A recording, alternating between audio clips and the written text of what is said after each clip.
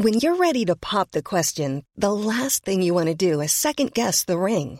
At BlueNile.com, you can design a one-of-a-kind ring with the ease and convenience of shopping online. Choose your diamond and setting. When you find the one, you'll get it delivered right to your door. Go to BlueNile.com and use promo code LISTEN to get $50 off your purchase of $500 or more. That's code LISTEN at BlueNile.com for $50 off your purchase. BlueNile.com, code LISTEN. Since 2013, Bombas has donated over 100 million socks, underwear, and T-shirts to those facing homelessness. If we counted those on air, this ad would last over 1,157 days. But if we counted the time it takes to make a donation possible, it would take just a few clicks. Because every time you make a purchase, Bombas donates an item to someone who needs it. Go to bombas.com/ACAST and use code ACAST for 20% off your first purchase. That's bombas.com/ACAST, code ACAST. What, you don't believe the Earth is flat? Oh, it's a pretty hard thing to sell, I'll be honest. I'll be honest, I don't think it's flat. You've got a point. Just call me Mulder. I want to believe. Did you buy that, Bob? You'll believe anything.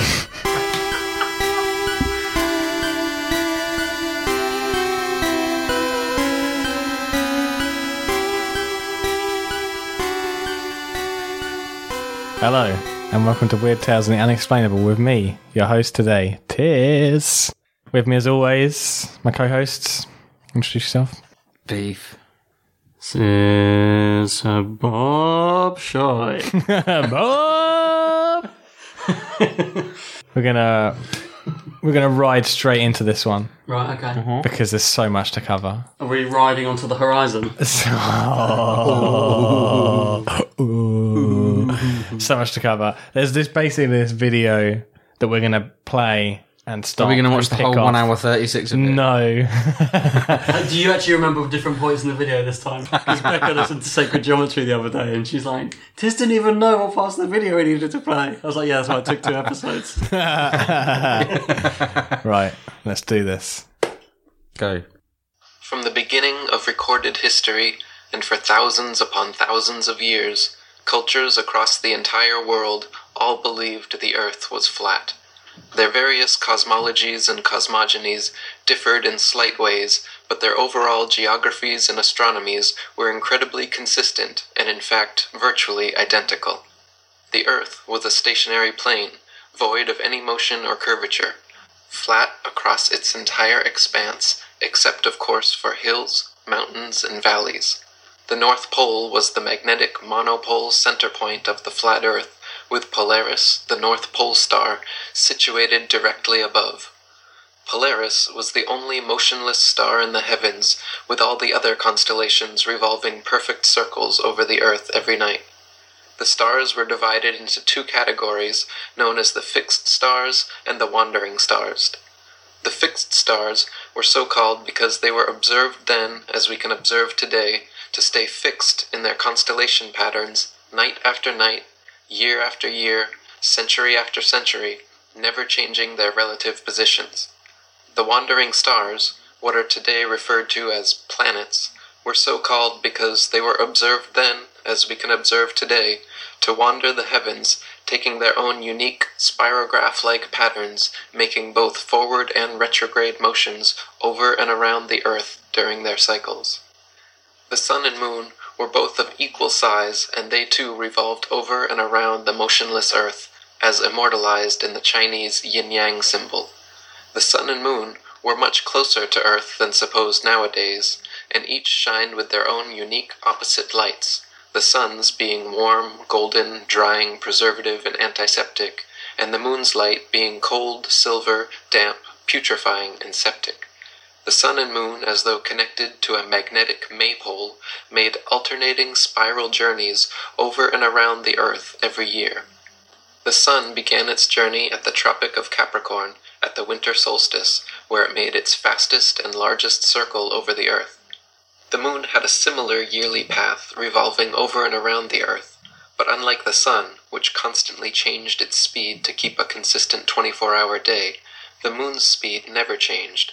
So depending on its latitude, The moon was observed then, as we can observe today, to take approximately 24.7 to 25 hours per cycle. This is why at different times and places during each month we can see the moon in the morning, afternoon, or night. This is also the origin of old fairy tales such as The Hare and the Hedgehog or The Tortoise and the Hare. So for ancient man, Earth and Polaris were the two immovable center points of the universe, around which the sun, moon, and other stars all revolved in a dome-like shape. Some cultures believed in a literal, physical, solid dome or firmament to which the fixed stars were bound. The southern circumference of Earth was surrounded by a gigantic wall of ice, 150 to 200 feet above sea level, holding the interconnected oceans in like a World Cup. Beyond the ice wall, some cultures claimed a firm barrier existed through which no human could penetrate. Other cultures believed there were entire worlds and other civilizations existing beyond the Antarctic ice. I was going to make a point. Yeah.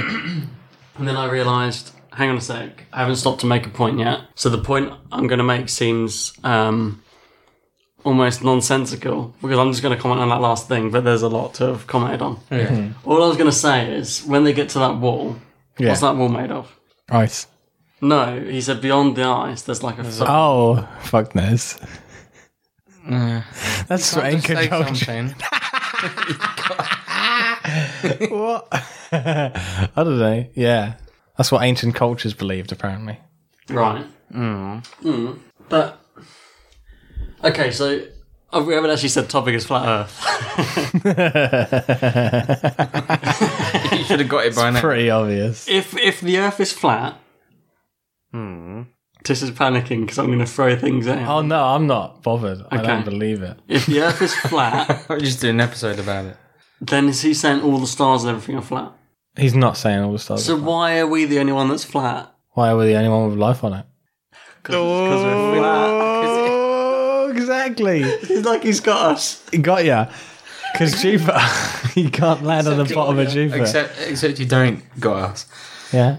Yeah, Maybe they look like they look like spheres. I mean, but they're it just flat does make discs. complete sense that everyone would think it was flat, and you know they don't have access to the kind of technology that we do now to see that it's not. Did you know?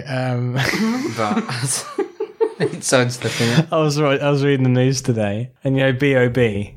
What? The singer B.O.B. is a rapper. He's like a flat earthist, right? He's like a massive flat earther. He's got a GoFundMe page to send a satellite into space to find out if the Earth's round or not. Yeah, but there's that's already already been done. in space. But he doesn't trust them. None have been sent up. Doesn't trust any of them. If it went up and proved it around, he would then be like, someone got in there and like... Oh, of course. It'd be a get out. You can just while this is just while we're talking about this, a student showed me at school this week. It's quite cool. If you go on YouTube, there's a constant live feed to NASA, to the ISS, which, like, obviously, if you watch it for a long time, it's quite boring. But it's disclaimer. But It's quite boring. It's quite boring. But it's quite cool to watch. But that, I mean, Isn't that all staged by NASA? It's clearly Isn't that staged by Stanley Kubrick by NASA? Yeah, it's just a camera pointing at a cinema screen. Stanley Kubrick never died. NASA just took him and made him like direct all their space voyages from Why now would on. you? I don't understand why he. If he wants to send a satellite to space, go for it. But Kubrick. I think he'll find it's already been done. No, the You'll find the rapper. hundreds. Oh, B.O.B. Yeah, but he doesn't trust other satellites. He doesn't believe they exist because the other satellites would have to. This is like I know this is my catchphrase. A satellite. But what would people have to gain from lying and saying, well, it is round and trying to hide that it's flat? Well, Why? What for? We'll get into that. Okay. We'll get into that. But if he sends a satellite up, how can a satellite revolve around something that isn't round? Is it just going to fly up? Yeah, what's he gonna do? Well, it's either going to be orbiting or it's either. But it's not going to orbit anything, is it? It's just going to go up and and show come back a down. picture of what? Just a bird's eye view of like a Google map version of where he is. I think it It's not will gonna hit go anywhere, the is it? barrier. That barrier they were talking Surely about. if it was flat Earth, it wouldn't go. And if it's a barrier, doesn't that the sun's got to shine through it? So wouldn't that magnify it? Well, you don't know what it's made of. Is it so he thinks it's like a dome, or he Kind of a a lot. flat Earth. Some people think it's a petri dish. that this Earth is a petri dish. Right. What, so like a... See, I can get more on that. That's like the Simpsons episode where Lisa grows to have people in the teeth. Tiny little people. My God, I've created life. Lisa, breakfast! We're having waffles! Ooh, waffles. That's it. And they're living in Petri a petri dish, dish. yeah. That's a Halloween episode. Oh, really? Yeah, it's not actually. It didn't actually happen. Actually, none of the Simpsons ever happened. But it's... Yeah, I find it mind-boggling that people even believe this is a thing. This video is the most convincing video I've found. But it's so dry. He's not like saying, I need someone to talk to me on my level, because I listen to him and I zone out of it because I'm like, you're just telling me something because you believe it and it's so hard-died fact to you. You're delivering it like an encyclopedia. Yeah. I need someone to be like, oi, you know this? You need Brian Cox. No, I don't need Brian mate, Cox. Yeah, it's well flat. Believe me. I need Danny Dyer's guide. What, lads? Yeah, it's flat, and that's the end of that. Let's go to You the know that pub. round earth thing? It's a load of shit. The only round I want to get is a round of drinks. Brilliant. Should we delve back in? I'm going to try and find a bit of a... I want someone that's going to flip my lid. I'll be honest, Tiss, I'm not convinced, and I'm not convinced I'm going to be convinced. Tropic of Cancer at winter solstice. Yeah, this stuff... The yin-yang thing was quite cool. That was interesting. The image of the yin I didn't yang. understand that. But all the stuff about solstice, I was like, what are you on about? Nah, there's a lot more cool stuff, like, believe me. Like, believe me. This is all about... Actually, this goes into... Like, believe me. Believe me, Black. Let's do this. The first person in recorded history to ever claim that Earth was anything but the flat, motionless center of the universe was a Greek mathematician and philosopher named Pythagoras of Samos around 500 BC. I've heard of him. Presented more as a thought experiment than a complete cosmology, Pythagoras posited that if the Earth were a spherical globe turning on its vertical axis once per day while revolving annually around a stationary sun, that this model could also equally explain the cyclical motions of the heavenly bodies. This heliocentric model was taught to initiates at Pythagoras' Crotona school, but never became popular or had an influence outside of Greece for another 2,000 years. A century later, another Greek mathematician and philosopher named Plato also espoused a spherical Earth cosmology, except he claimed the Earth globe to be the motionless center of the universe, with the sun, moon, and stars revolving around. His most famous student, Aristotle, also wrote about this geocentric globe-Earth cosmology in his book On the Heavens, offering 3 main points of evidence for his theory. Firstly, Aristotle noted that when sailing away from an observer on shore, ships approaching the horizon disappeared from view hull before masthead, and he postulated that this occurrence was due to the curvature of the Earth. Aristotle argued that the hull disappeared first because beyond the horizon, the globe Earth curved downwards, causing the hull and eventually the masthead and entire ship to drop below the curvature. Today, we can easily prove that Aristotle was incorrect in his assumption by using telescopes, binoculars, and zoom cameras. Once a ship has completely disappeared... hang on a minute. We can prove the Earth isn't round by zooming in on the horizon. So why can't we see forever? If you could zoom... Well, There's one thing that we'll get annoys into that. one thing. Okay. He's quoting philosophers, Yeah. but philosophers they're not scientists. Yeah. They ponder. Yeah. Their job is to ponder something. Yeah. But wait a minute. Why does... I know he's not really unleashed at this, but that doesn't prove... Sorry, to explain to listeners, there's a blurry image of a boat on the horizon with a bad camera. No, but you got to wait until he explains himself. You got to be like, he isn't just going to. Okay, I'll be honest. No, he's I not can't just gonna be wait like- for this. I am right on the edge of my pillow. I'm right. Modern technology allows us to zoom in and bring the entire vessel, hull and all, back into full view. This proves that ships do not disappear hull first due to the alleged curvature of the Earth, and that the horizon line is in fact merely the vanishing point of perspective from a given observer's point of view. Do you know how gradual the curvature of the Earth is? It's not like you can see a distance on the length of a boat.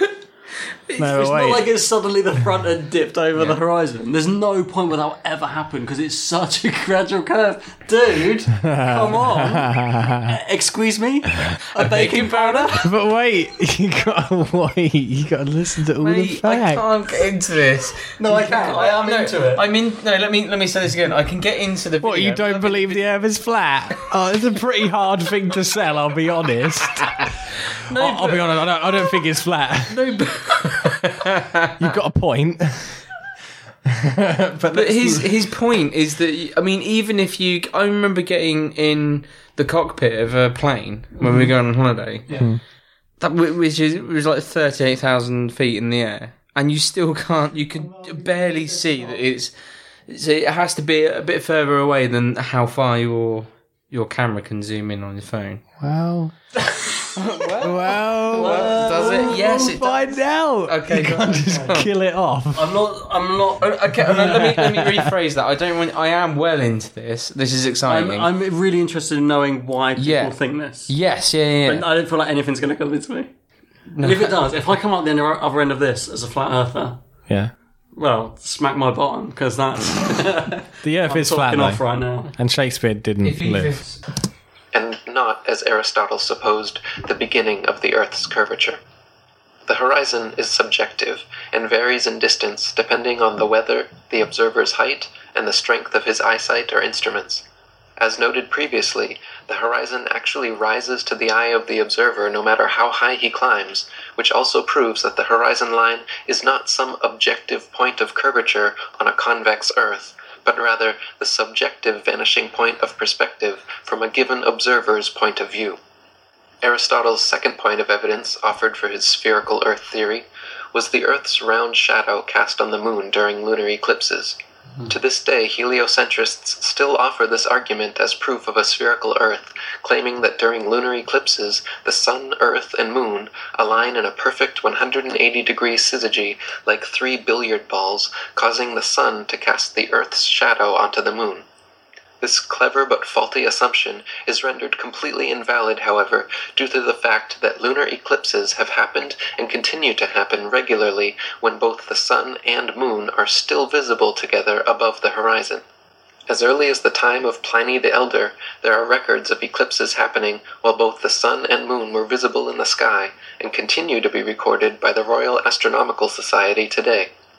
Obviously, if the Sun and Moon are both observable simultaneously during an eclipse, then they are not aligned in a 180-degree syzygy, and it is therefore impossible that the Sun could be casting Earth's shadow. Sorry, I might be being ignorant here, but is his proof that there used to be eclipses with the Sun and the Moon in the sky based on live old pictures? No. I think no, I think some of the images are just there for like. But what document? He said there's documentation that this happened, and then he showed pictures like, basically cave paintings. Like that can be fiction. You guys get a face value and assume he knows everything. Yeah, but also I still can't get past the fact that he is going up against like Plato, who are ancient philosophers. Why isn't he going up against modern science? This is like a video version of a comment section at the bottom of an in-depth like scientific study, and they're like, "Oh, I didn't think of this," and they're like, "It's just some bloke in his bedroom." Not saying this bloke doesn't know anything, but this is what it feels like to me. Telling a scientist he got something wrong, and it's like, "Where's your diploma?" Yeah. But like, I don't want to be negative. I know we're only like 20 minutes in, whatever, and I'm being negative. I do genuinely want to hear the arguments, so I don't just want to keep batting it down. Yeah. Right. I'm willing. I want the Earth is flat though, so the science has to be there. Just call me Mulder. I want to believe. Another explanation, in fact, already existed in many cultures around the world, who posited that a third celestial body known as Rahu, or the Black Sun, also existed, equal in size to the Sun and Moon. This translucent dark body passed affront the Sun and Moon during solar and lunar eclipses, causing their lights to dim. Aristotle's final point of evidence offered for his spherical Earth theory was the appearance of Polaris and other stars to gradually decline overhead as an observer travels southwards. He argued that the gradual declination and eventual disappearance beyond the horizon of certain stars and constellations as one traveled southwards was evidence that the observer was traveling over a convex curved surface. Similar to the ships disappearing over the horizon argument, Aristotle posited that the horizon line was the literal curvature of his spherical Earth, and the stars which declined and disappeared beyond it became invisible because a mass of curved Earth existed between them and the observer. In actual fact, however, the gradual declination of objects in the sky towards the horizon is merely a product of the law of perspective on plane surfaces. As any art student of point perspective knows, the human eye views the world in a pyramidal shape so that when looking down a long hallway, the floor appears to rise, the ceiling appears to sink, and the walls appear to narrow into a point at the center of the observer's view. When the sun, moon, airplanes, or clouds appear to sink towards the horizon as they move away from us, they are in fact maintaining the same altitude, except they are moving away from you, and so the law of perspective makes them appear to sink. A century after Aristotle, around 250 BC, yet another Greek mathematician and philosopher named Eratosthenes made his claim to fame with a new alleged proof of the spherical Earth. Eratosthenes noted that at noon during the summer solstice at Syene, the sun cast no shadow and the rays could reach straight to the bottom of his well. Yet meanwhile, in Alexandria, a vertically standing metal rod cast a significant shadow. By factoring the length of the shadow with his assumed distance to the sun, Eratosthenes recorded a measurement of Earth's circumference close to what heliocentrist astronomers still use today. The fact of the matter is, however, that Eratosthenes' calculations were made assuming the sun to be millions of miles away so that its rays would fall perfectly parallel even in points as divergent as Syene and Alexandria. This faulty premise led to his faulty conclusion, which was eventually exposed upon the invention of the nautical sextant. Using sextants and plane trigonometry, by measuring the sun's angle at 2 points on Earth simultaneously and factoring their distance from each other, the Pythagorean theorem reveals both the height and dimensions of the sun. Using this method, the sun and moon have repeatedly been calculated to be approximately 32 miles in diameter, 3,000 miles from the surface of the Earth. Go on. This is all well and good, right? Yeah. If we were living hundreds of years ago, and we had no idea, we hadn't explored space at all, Have we explored and someone put this theory out there, I can understand people being like, oh, he's got a point. Yeah. But with the knowledge we have now, Yeah. it's like, well, that's all well and good. You can put together these calculations. You can also put together the calculations that say it's round, like the ones that you're saying are factually wrong. Yeah. But if there's no proof to fall back on, then all you've got is theories. So this is a theory, but we actually do have proof to fall back on. Yeah. So, and I get it. Can I just ask? These flat earthers, does all their theories basically come down to, yeah, but I haven't seen it? Pretty much. Well, I don't know. Because you could say, for me, that is the only reason I would be able to believe it, as I'd say, okay, I've never been to space. I've never... I can't work out the Earth's curvature, so I can't prove it myself. And so far, he's only referring to ancient mathematics, ancient science, ancient philosophy, which is fine, and we still refer and use a lot of that today still. You know, Pythagoras, but so far, I mean, fair enough, we're only 17 minutes in, but we haven't come to any kind of modern thinking yet, and that's my thing, is that you have to, for you to see the Earth is round, you have to be off the planet. Yeah. You have to be in space and to see it. Quite a way off the planet. Yeah. Like I say, even on the ISS, which is thousands of miles away. But is that not filmed in a studio?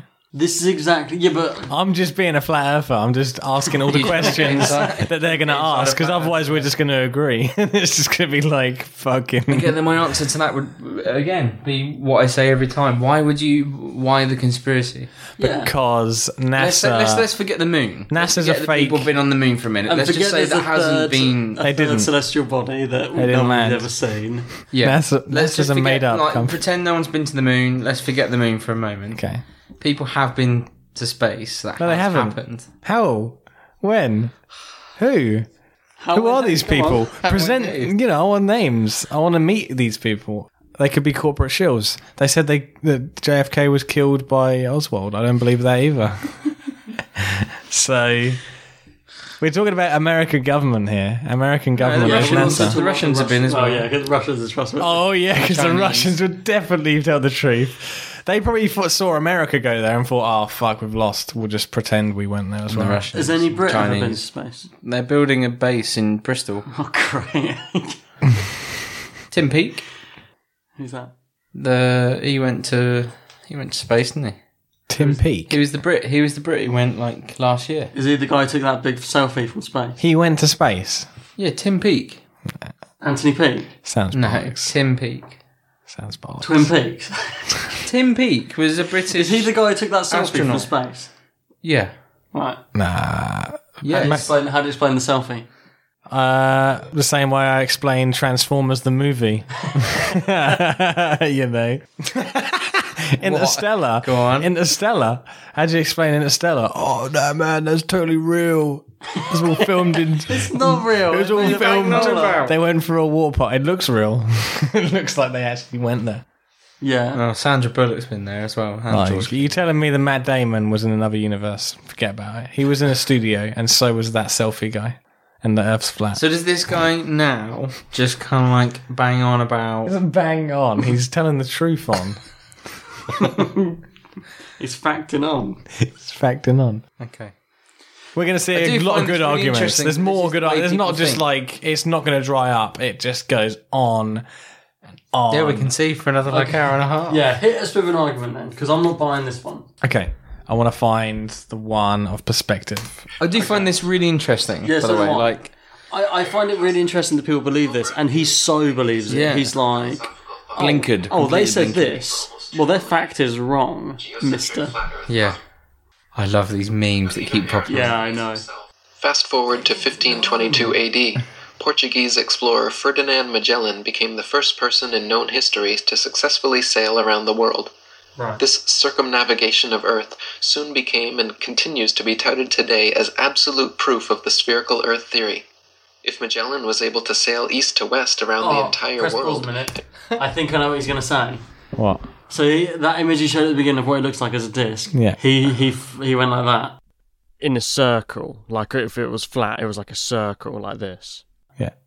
But he didn't. Mate, you could be a scientist in this new Earth. Because you're getting all the answers. Yeah, return to its original starting point. Surely the Earth cannot be flat and must be a globe, right? Wrong. Just as a compass can place its center point on a flat piece of paper, trace a circle either way around, and return to its original starting point, so can a ship or plane circumnavigate a flat Earth. The only kind of circumnavigation which could not happen on a flat Earth is north-southbound, which to this day has still never been done. Never been done. Wait, what? Never been done. My life. North to south has never been done. Does someone do it? What? It's never been done. They've never gone around like that. We're about to find out a bombshell of why. Well, because they can't fly above the Antarctic because it'll fuck up with the ships. Oh, will it though? Ooh, a little bit of snow. Ooh. Did you buy that, Bob? You'll believe anything.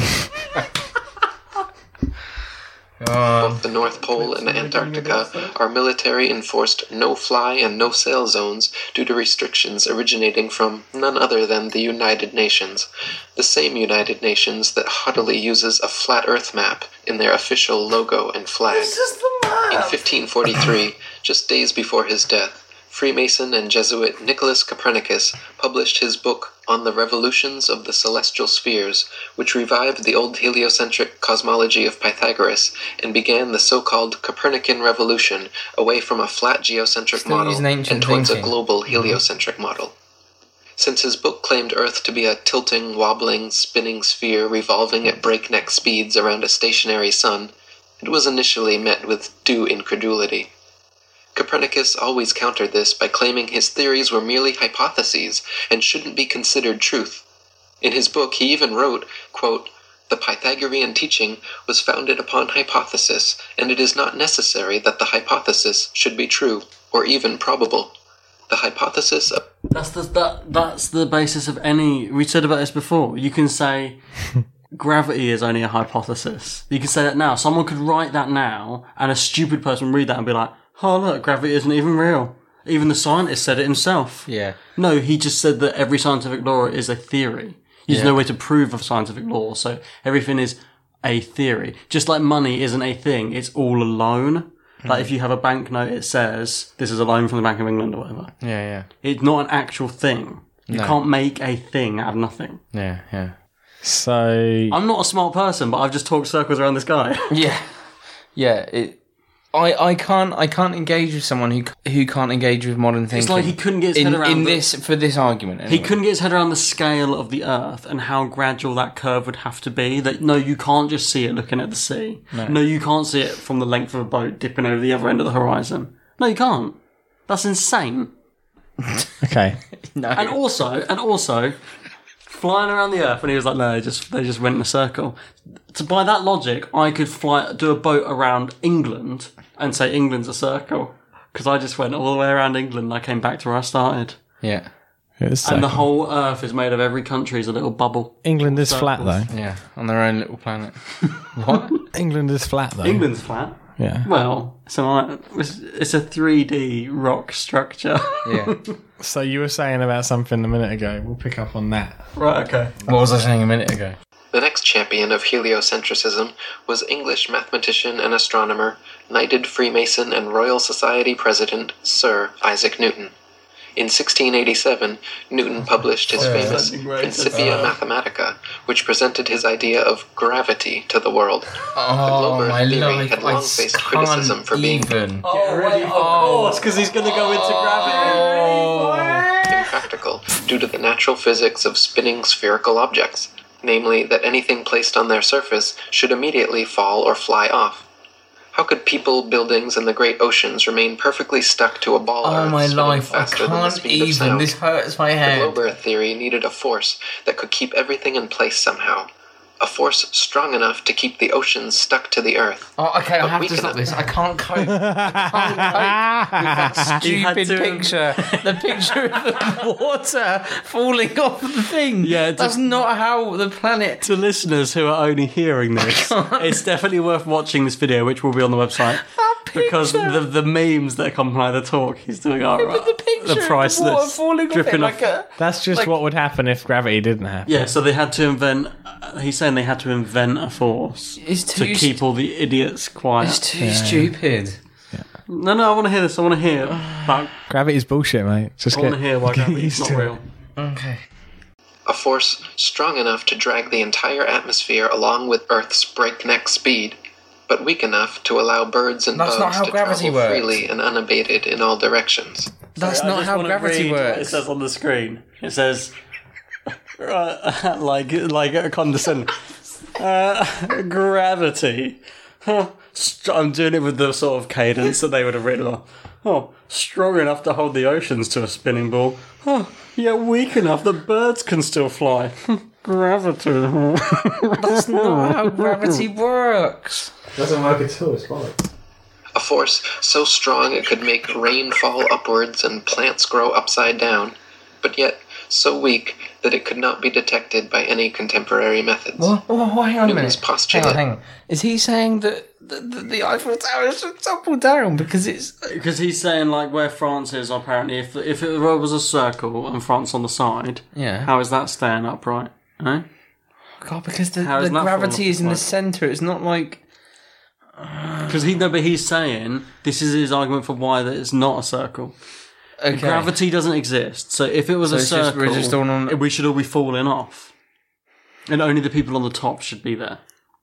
That's why it has to be flat. Because gravity, they just made up gravity to support this circular theory to make it make sense. I just can't. Okay. Sorry, carry on. You're okay. Of an invisible force able to act over vast distances led to him being heavily criticized for, quote, introducing occult agencies into the field of science. Previous to Newton's theory of universal gravitation, the natural laws of density and buoyancy already perfectly and adequately explained the world around us. For example, the reason a balloon filled with helium rises into the sky while a balloon filled with air drops to the ground is not because Newton's mystical pulling force has an aversion to helium, but rather simply because helium is lighter and less dense than the nitrogen, oxygen, and other elements which compose the air around. Sorry, you guys are absolutely dying. I had to stop it. I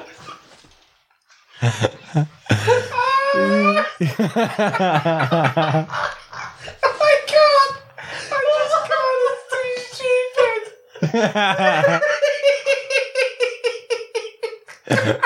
Where's your gravity now, bro? Where's your gravity now? Where's your gravity now? Dee would watch this. Fucking...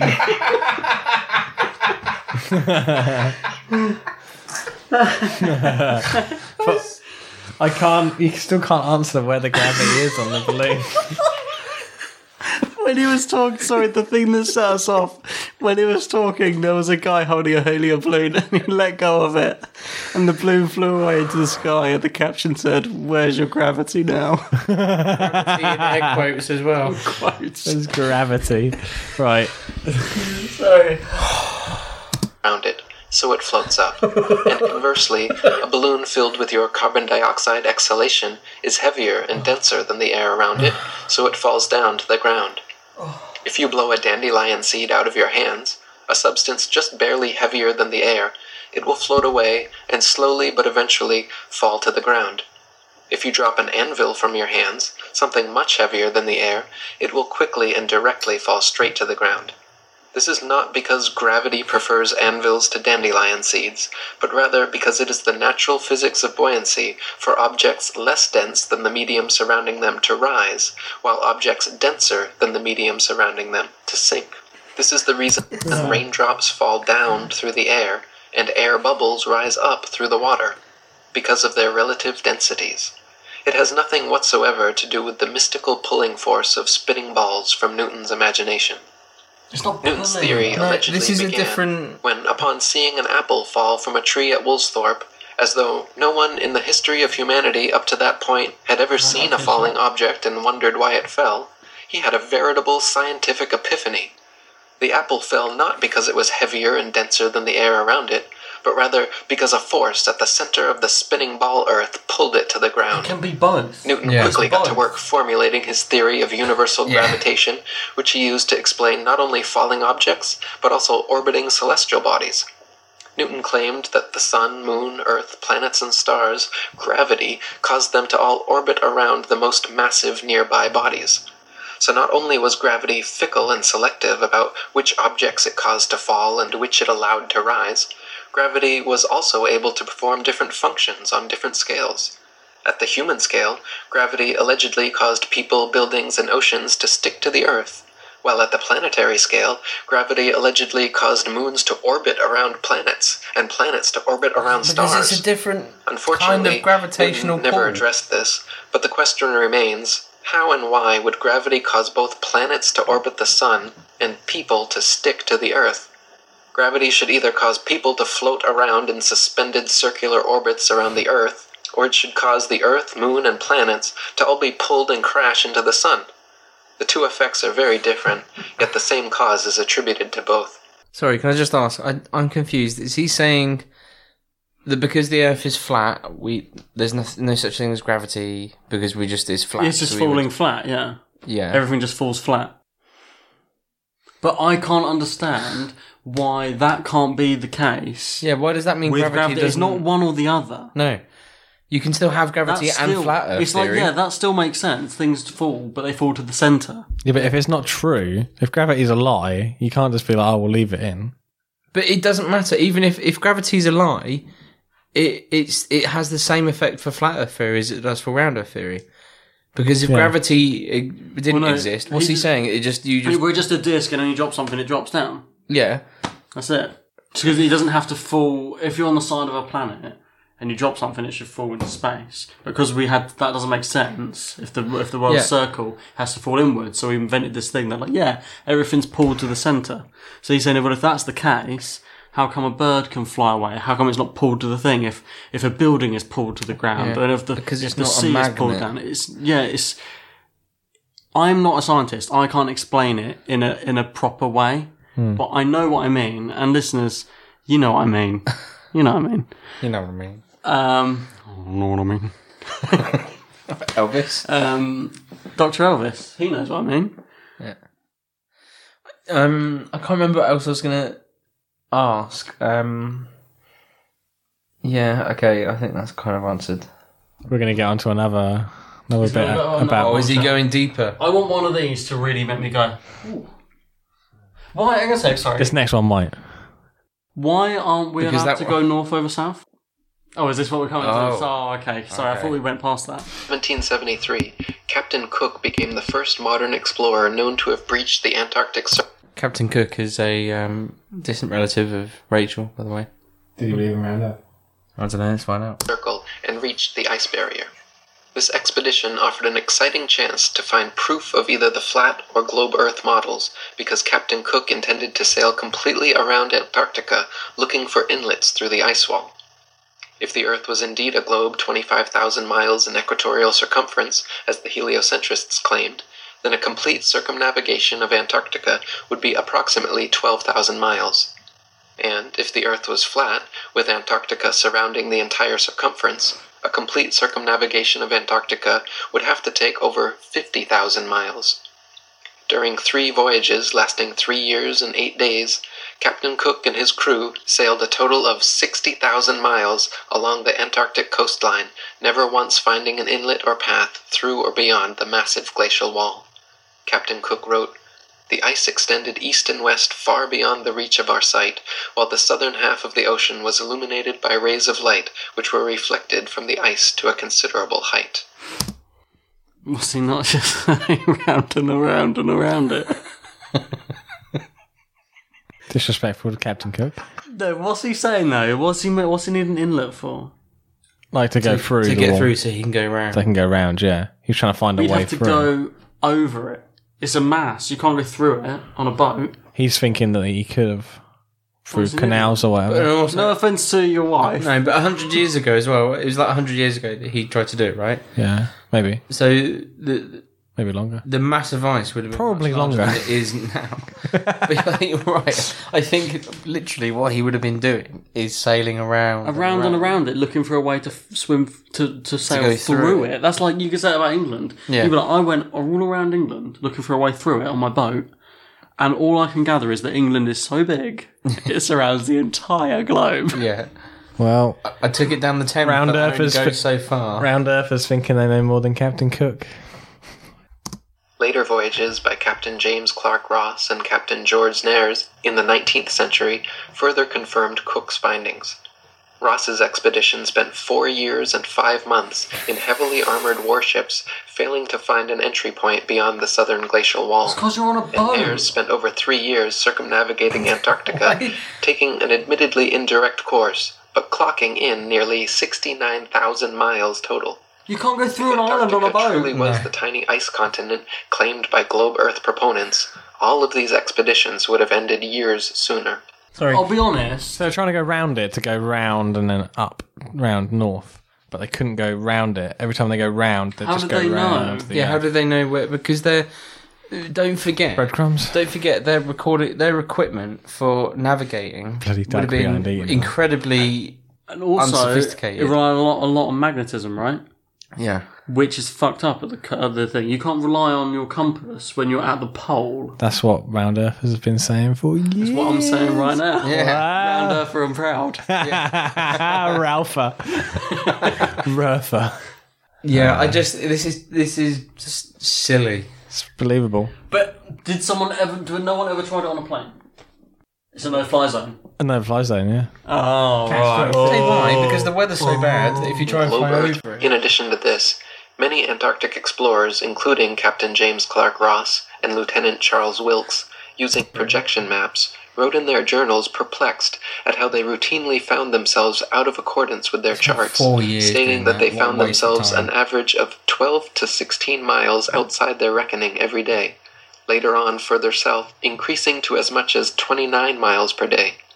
These huge discrepancies experienced by explorers the further south traveled are usually attributed to increasingly strong storms, winds, and currents, but if that were the case, they should have just as often found themselves ahead of their reckoning, which they never did.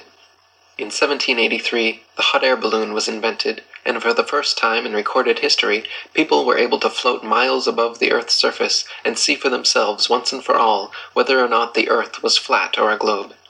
To many people's astonishment, as high as they rose, the horizon remained perfectly flat 360 degrees around them and rose to the level of their eyes all the way up. J. Glaisher wrote in his Travels in the Air that, quote, "On looking over the top of the car, the horizon appeared to be on level with the eye, and taking a grand view of the whole visible area beneath, I was struck with its great regularity. All was dwarfed to one plane. It seemed too flat." M. Victor Emmanuel, another hot air balloonist, wrote that, quote, "Instead of the Earth declining from the view on either side, and the higher part being under the car as is popularly supposed, it was the exact opposite. The lowest part, like a huge basin, being immediately under the car, and the horizon on all sides rising to the level of the eye. As stated previously, this is only possible on a flat plane." Stop there for a little brain. I'll be honest, right? This Antarctica one, I'm not saying it's good, but to me, the Antarctica one was the most compelling. That was still a bit shite. Let's be honest. I think the Antarctic one's the most compelling, yeah.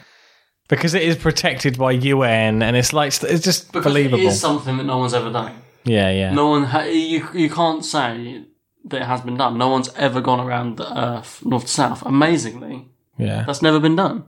Mm-hmm. So that's why it's the most compelling. I don't believe it. It's nonsense. Yeah.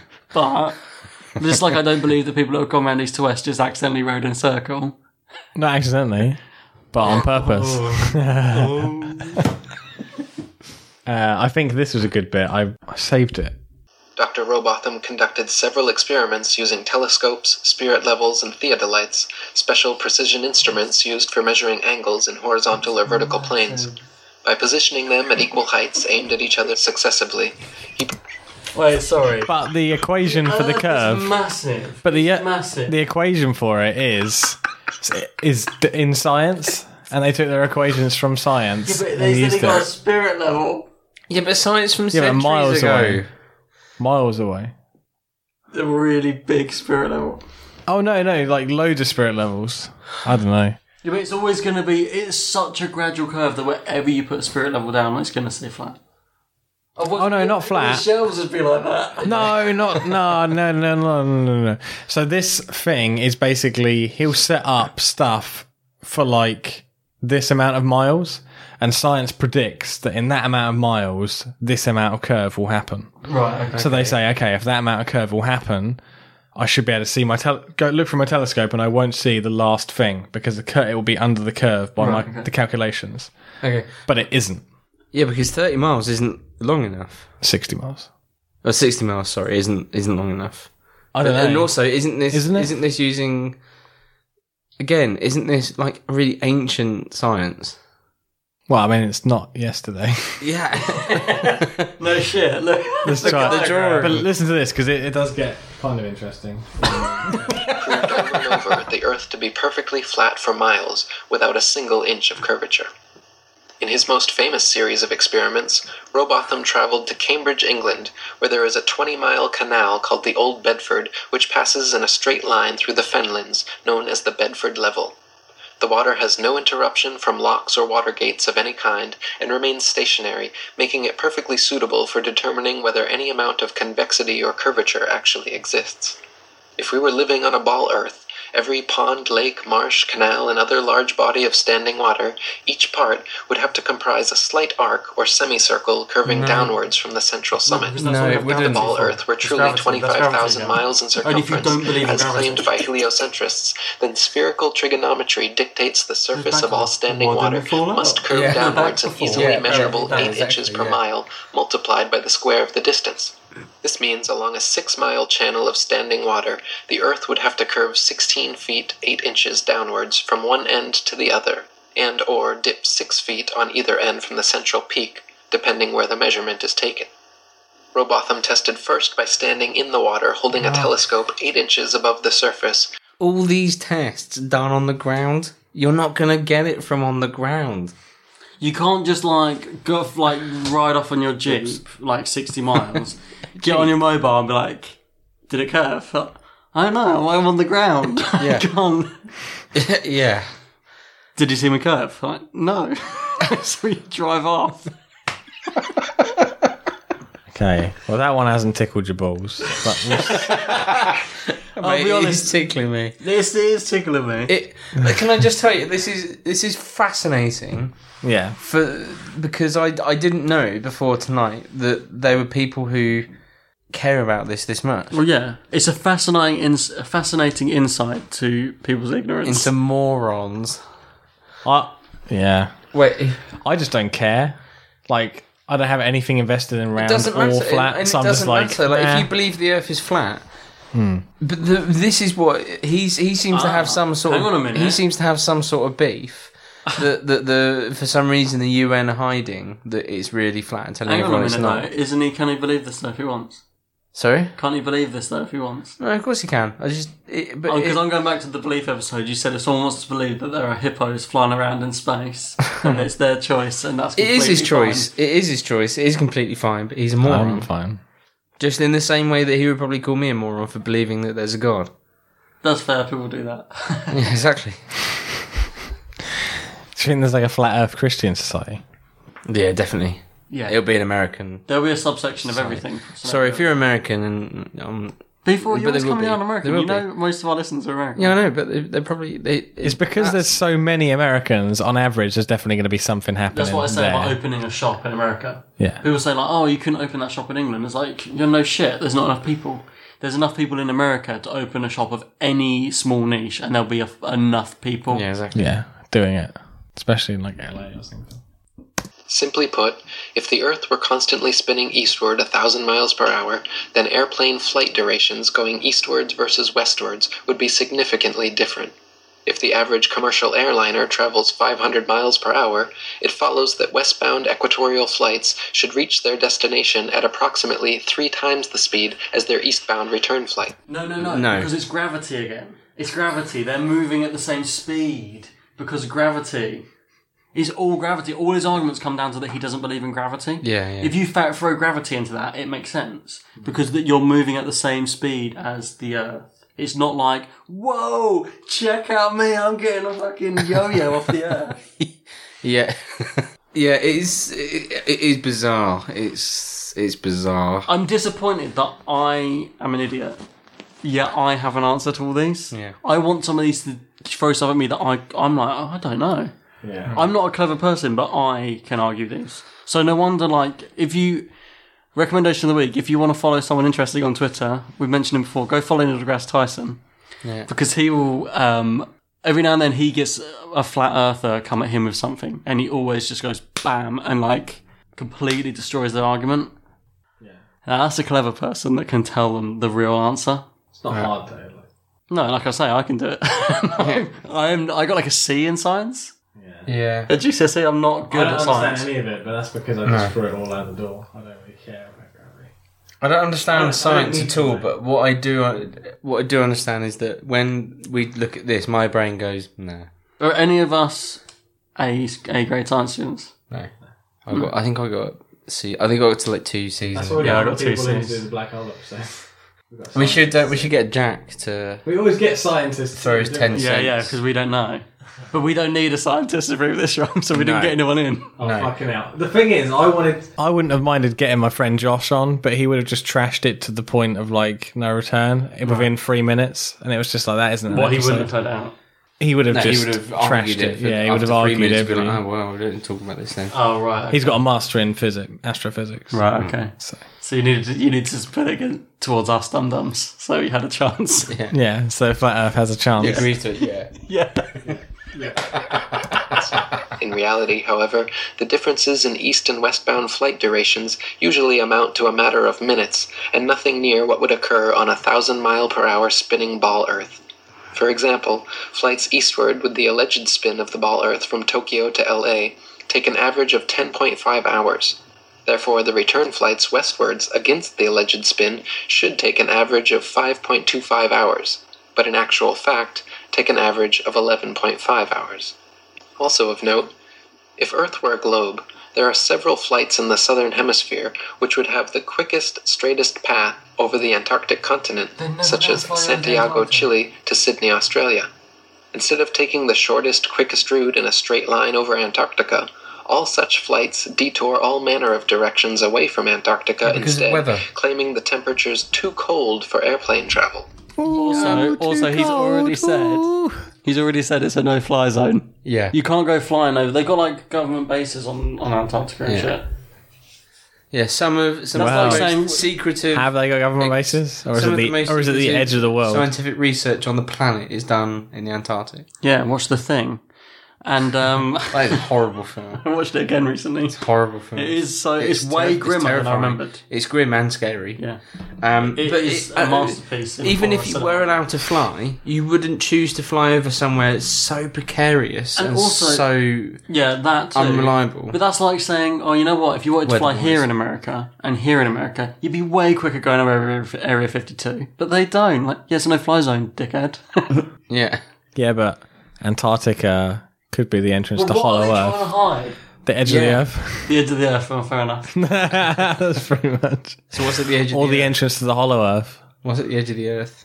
A barrier. That barrier, just isn't wall. A barrier of like Game of I've heard that in the Antarctic is the entrance to the Hollow Earth. Yeah, that's what I heard. There's loads of theories about Antarctic because it's a no-fly zone. Anything like that, you're just like, oh, what is it? It could be like Garden of Eden or some shit. I read a lot of Lovecraft stories, and I read The Mountains of Madness, which is one of his most famous ones recently, and that's about he's an Antarctic explorer, and then they find mountains there that are like higher than Everest, and then they find like remnants of like ancient civilizations that are like way more advanced than us and stuff. It's such a cool story. What do they look for in Antarctica then? What is the science things? Could there be big mountains? I mean, it's a big country. There's got to be cool shit there. Like, think how big New Zealand is in comparison, and that's really cool. Look at the fucking cool shit in there, and then like that. There's got to be something there. Yeti. Well, look, it's bigger than Australia. And Australia is a big country. Yeah, pisses all over Australia. Yeah, precisely. Right. Considering the fact that there are plenty of flights to, from, and over Antarctica, and NASA claims to have technology keeping them in conditions far colder and far hotter than any experienced on Earth, such an excuse is clearly just an excuse, and these flights aren't made because they are impossible. If the Earth was a ball and Antarctica was too cold to fly over, the only logical way to fly from Sydney to Santiago would be a straight shot over the Pacific, staying in the southern hemisphere the entire way. Refueling could be done in New Zealand or other southern hemisphere destinations along the way if absolutely necessary. In actual fact, however, Santiago to Sydney flights go into the northern hemisphere, making stopovers at LAX and other North American airports before continuing back down to the southern hemisphere. That's interesting. Such ridiculously wayward detours make no sense on the globe, but make perfect sense and form nearly straight lines when shown on a flat Earth map. Is that true? I guess so. Yeah, but there could be loads of reasons why that happens. There could be commercial reasons, economic, it could be... Flat Earth. No, it's not. Gravity's a lie. I like that he was like, this excuse is clearly an excuse. Yeah. How does a plane fly without gravity? Engine. Fighting against it. Something to do with wind. Buoyancy. Just saying things. We're just saying things. I don't know how an aeroplane works. No, I haven't got a clue. I don't know how my mobile phone works. Like Sana said, it's magic. That's magic. If you don't know how it works, it's magic. Yeah. I don't know how Sila works. Magic. Yeah. He's in the magic circle now. Yeah. That's big the shit. magic. Well done, Simon. The magic circle, flat Earth. Ooh, big magic the circle. magic disc, or is it the magic globe? The most magic circle of them all. The thing with the flight pass as well, that's all determined by, that can be so many reasons. That could be down to your staffing or like making, should we ring them? Changing parts. Staffing. What if someone that they employ lives in Europe, so they go, oh, we'll try this way. But they have to like work out the logistics of who they've got on different shifts. And also, where they need also got to think about pilots can only fly for a certain amount of hours. So if they did that journey, it would probably go over the amount of hours that he could fly for. So he has to go somewhere else. Well, where can I go? Oh, fucking nowhere. I have to go up just to stop over, change flight. And go who set those hours. Common decency laws for work. Round Same as like earthers. truck drivers and like lorry drivers. You can only drive for 4 hours, isn't it? Is it 4 hours? With a break, and then in a day. That's you why can they go have a certain two amount. pilots, isn't it? So one can go off and have a nap. When I've done driving work, I've driven. Oh, yeah. You drove chickens, didn't you? I've driven chicken lorries. But when you do that, well, I have to go with someone else. I don't just drive all day. We'd switch and take turns between each delivery. Yeah. Another one squashed. Yeah. Come on, keep them coming. Batting these away.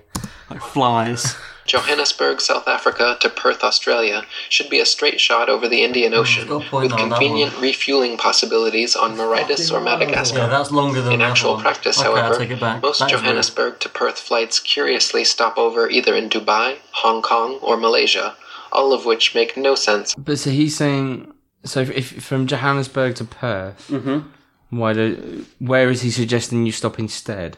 Well, he's saying that is longer than that. Is it? No, it's not. It's not. Yeah, Because where, Yeah, but where then is you he could- supposed to go? Was he supposed to stop in Madagascar or what? I think no. Again, it might be that when they I think fly it- to Dubai, the people that, because you have people joining flights, don't you? Yeah, I think it's just logistically and fuel and it's just pilots. for convenience. It just everything comes together to make that make sense. It seems mad to us to look at that. Yeah, but there must So be a how reason can that for be it. the most convenient route? Actually, they got a lot of factors to juggle, and it probably is the most convenient route. Yeah. Sorry. We just deny us. Building on Michelson and Morley's experiment, in 1913, French physicist Georges Sagnac again proved the existence of the ether and the stillness of Earth by using a beam splitter to send light in opposite directions around a path, recombining them, then observing their interference fringes, first while stationary, and then while rotating the entire experiment table 2 revolutions per second. The changes in interference patterns between the moving and non-moving trials proved that the light, and therefore the Earth, was stationary. In 1914, William Westfield wrote his geocentric classic, Does the Earth Rotate? No. And when Gerard Hickson's masterpiece, Kings Dethroned, A History of the Evolution of Astronomy from the Time of the Roman Empire up to the Present Day, was published in 1922, the heliocentric theory of the universe was on its last legs. In 1925, the Michelson-Gale experiment again vouched for a stationary Earth, and it was clear to the establishment that they needed something big to bring public opinion back their way. In 1916, a Jewish physicist named Albert Einstein had published his General Theory of Relativity, a brilliant revision of heliocentrism which, in one philosophical swoop, abolished the ether from scientific study, replacing it with a form of relativism which allowed for heliocentrism and geocentrism to hold equal merit. Why did he mention his religion? Don't know. I don't know. Also, I was just thinking, scientists always want to be like the ones to make a big breakthrough, right? I proved this theory. I came up with this theory. I did this. Like, they want to make waves. That's what it's about, discovery. There are no modern scientists that say the flat Earth is real. Wouldn't one of them want to prove it was real to be like the ultimate gotcha? Yeah, because every time they get close, they get bribed. But also, but every time you get a theory, the whole point of science is that you progress from that theory to something else, And you keep pushing it, you keep challenging yeah. it. So, yeah. The memes, I can't believe After that, it gets into another episode I want to do. So, I mean, yeah, there's other. No, in fact, that's it. That's literally. I mean, yeah. One of them was the most convincing, I guess, was the ice wall. Yeah. Not even convincing, just interesting. Not even convincing me of anything. I just enjoyed listening it was interesting hearing someone else's viewpoint. Yeah, as it always is. And the one about the curvature and perspective 500,000 times. The perspective and curvature, but yeah, that was quite again. I don't know if the curvature is that. I mean, I've just taken this word that it's a scientific. Then you have to be literally in a rocket to see the curvature properly. Yeah, you're not going to see it from. Can you see the curvature from a rocket though? Yeah, if you're in like if you're going to the moon when they're in them spaceships, if they ever went, you can see the curvature because you can see the whole Earth. Eventually, according to Bear Grylls. When he was on top of Everest, he says you can just start to make out. Right. But if they crop the side of that picture in, then it's flat. Precisely. B.O.B.'s going to find out soon. So this is all from Eric Dubay.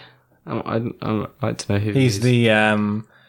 He's the International Flat Earth Research Society president. There you go.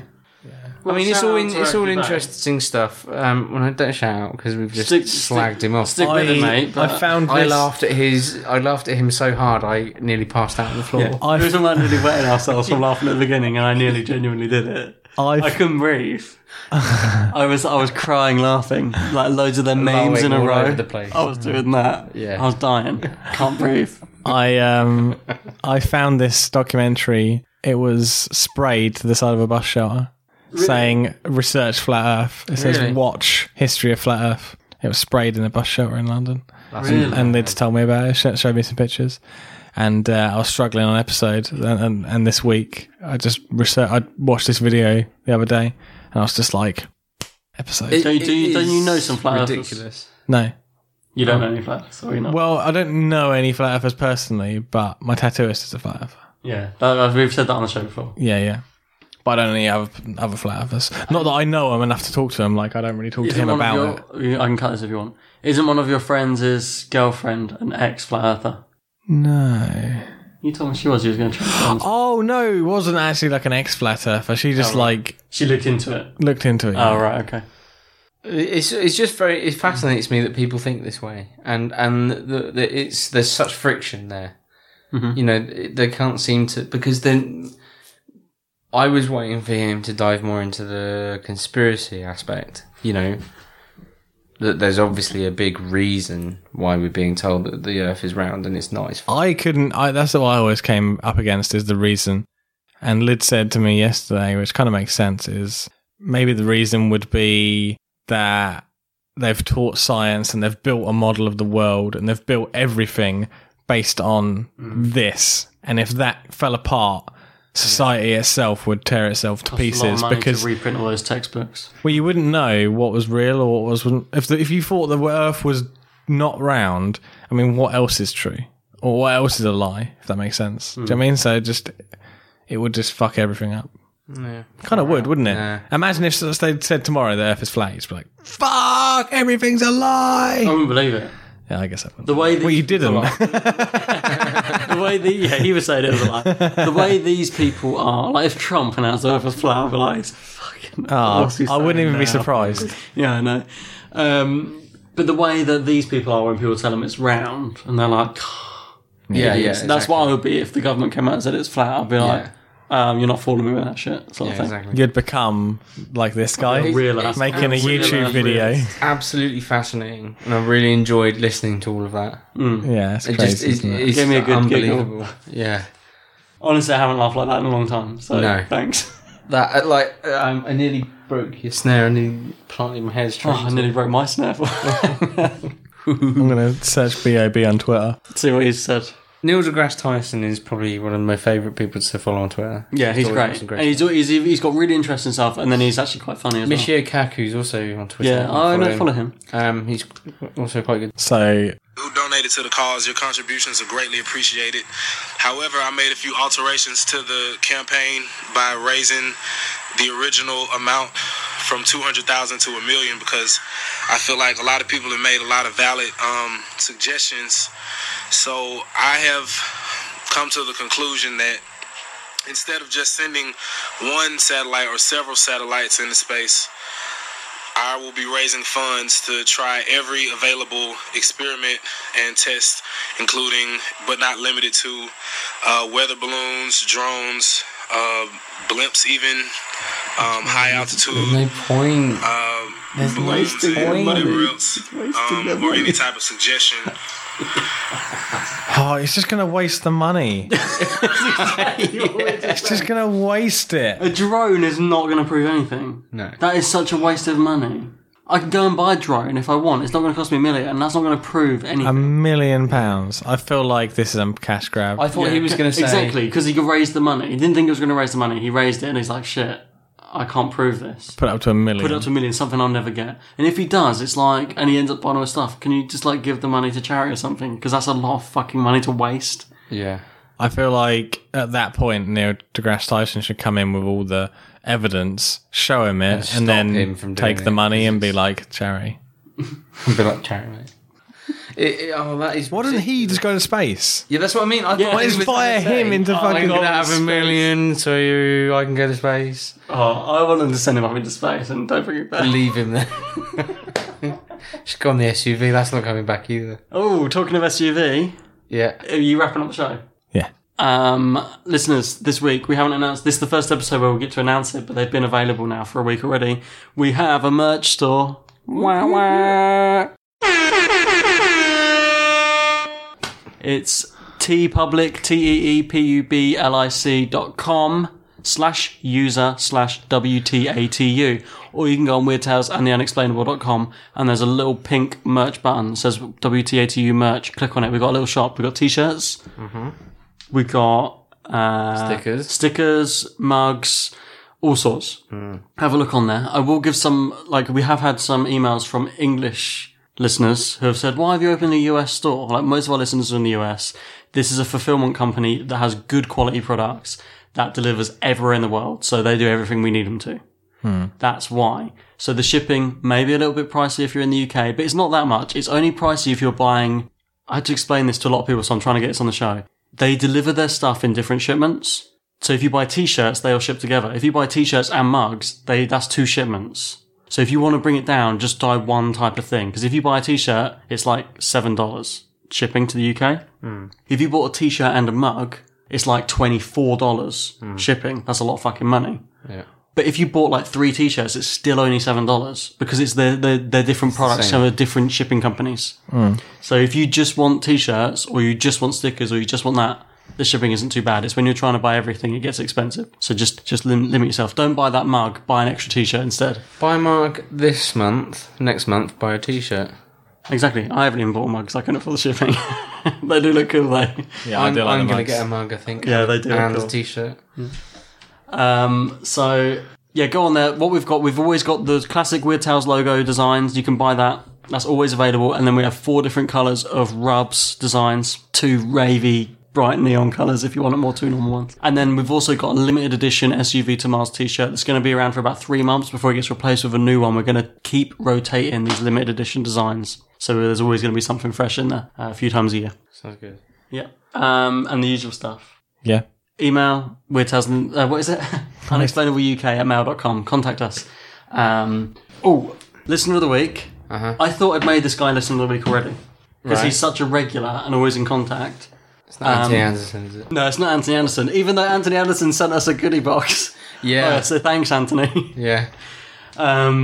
It's Scott Cameron, who pops up on our Facebook and he sent us emails a lot. But he was the first person to jump on to buy my merch. When I put the merch up there, he was, boom, in there straight away. What, before me? Probably no, because you knew it was available before anyone. But you're not Listener of the Week. So Scott Cameron, Listener of the Week. Listener of the Week.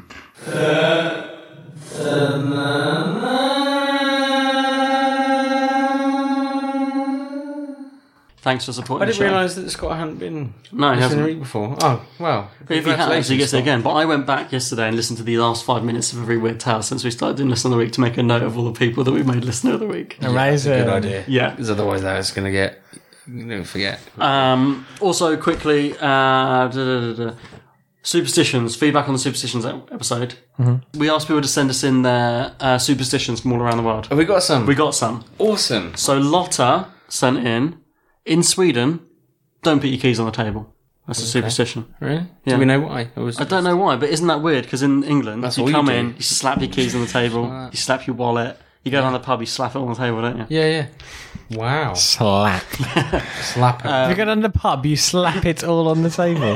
Slap it all on the table. Slappy wow. Flob it out. Everyone in the UK knows what I'm on about. Jeff said, in Scotland, don't put your shoes on the bed. It's a similar idea to putting on the table, but in Scotland it's a bed. Oh. I suppose it just makes your duvet messy anyway. This is a good one. Lauren said, this is probably Italian, she thinks. If you're unsuccessful in selling your home, you bury a statue in the back garden, and then it's going to sell. Not if they see it. Where are you going to bury it? Where are you going to get a statue to bury? Not if they see like the nose hanging out. She was, That's like saying plant some gold in your garden. This was going to be a big, like, churned up garden out the back. She also was surprised that we didn't mention, and I'm like, she's from America. I don't think you understand, like, this is not a big deal to us in the UK. She said, I'm surprised you didn't mention the UK superstition of if a beefeater releases a raven and it doesn't come back, it's bad luck. Oh, yeah, that's... I've heard of it, but it's not a big deal. It's not something I know about. Yeah, it's not like a popular... Beefeaters are now, they're just basically tour guides, aren't they? They don't really do anything. And the last one we got sent, and this is from the person we made Listener of the Week last week, who we pronounced her name wrong. Oh, she sent us the phonetical pronunciation of her name, so I want you to say it. Oh, okay. Oh, great, thanks. Adriana. Okay. Oh, okay. I've just seen it's her whole name. Okay. Adriana Gagny. Okay. Yeah, I called her Adriana Garnier. Oh, did you? Yeah. Garnier West. And she found it really funny. Adriana Gagny. But it's Adriana... Oh, Adriana, sorry. I guess, Adriana Gagny. Yeah. That's it, we got it right. Just say we got it right. Sorry about that. She says, she's got a load. Crossing knives will aggravate the dead. Really? Whistling will wake the dead. Oh, yeah, no, I knew that from some... Where did I know that from? And being under tables and chairs will make you stop growing. Being at tables and chairs? Being underneath them. Oh, under them. Yeah. That's interesting. Anyway, thanks for your superstitions, guys. We really appreciate that. And also a shout out to Victoria, who said that in Norway, tiss means urine. Yeah. Sounds like piss in this country. Adam Pissington. Yeah, Adam Pissington, yeah. I've been called that many a times. I know, by me. Just now. We done? And also, Weird Tales and theunexplainable.com, I already said it, go on there for everything, Twitter, Facebook, blah, blah, blah, buy our merchandise, do everything, blah, blah, blah, blah. Perfect. You know it all. I don't know any puns, by the way. Oh, where's your gravity now? Goodbye. Have a good flat time. Gravity's still a lie. Shakespeare still isn't real, so see ya. See you later. What downbeat ending. Oh, that was dreadful. So downbeat. Really dying. Well, the Earth's round, isn't it? So just get used to it. It's not flat.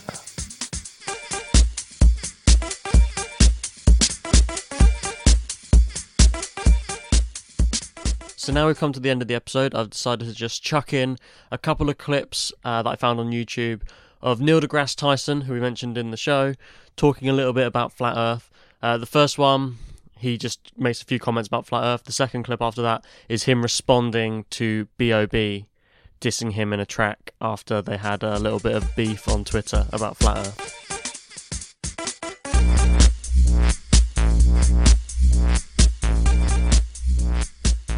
The Earth is flat.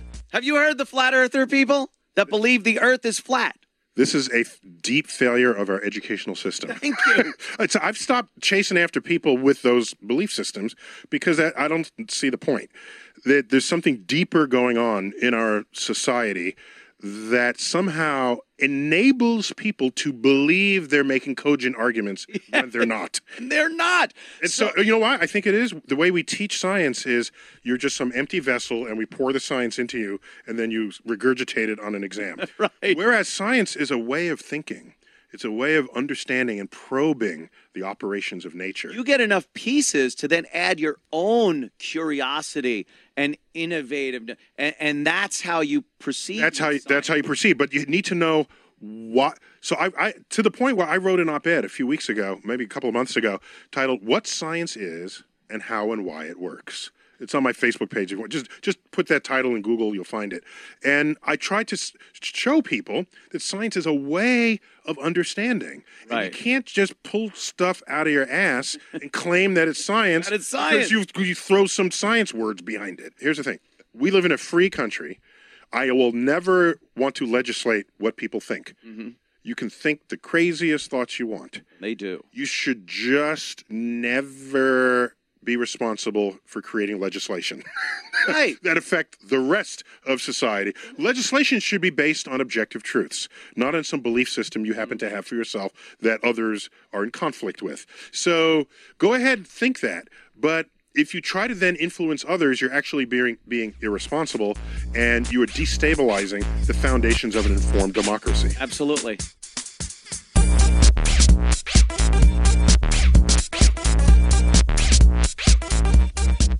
All right, listen, B.O.B., once and for all. The Earth looks flat because, one, you're not far enough away at your size. Two, your size isn't large enough relative to Earth to notice any curvature at all. It's a fundamental fact of calculus and non-Euclidean geometry. Small sections of large curved surfaces will always look flat to little creatures that crawl upon it. But this whole thing, it's just a symptom of a larger problem.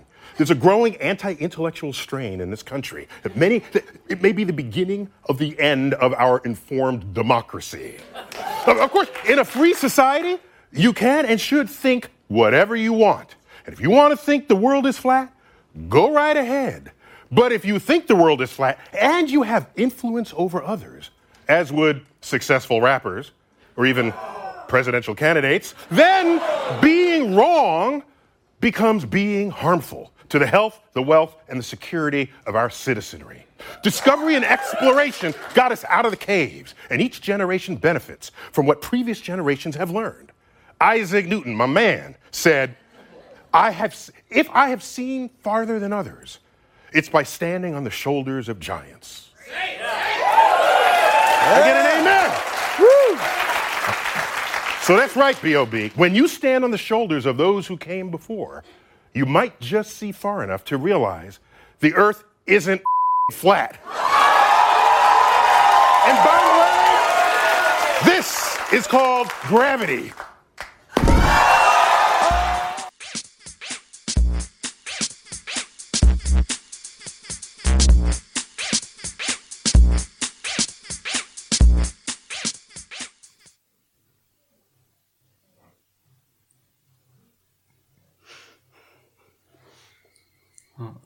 Just laughing at the dead silence. I feel like we need to retire the puns, don't you? Yeah. like we ever started them. We've done like 3 puns ever. We should just be like, see you later. Yeah, we need a new sign-off. Weird you later. Weird. Until next time.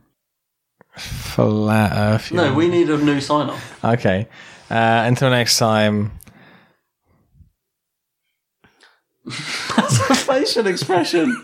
That's a facial expression. They can't hear that. Until next time. Keep those dice rolling. Until next time, hope you really enjoyed the show. Lots of love. Bob, Beef and Tiss. Cool. Right. You saw it, didn't you?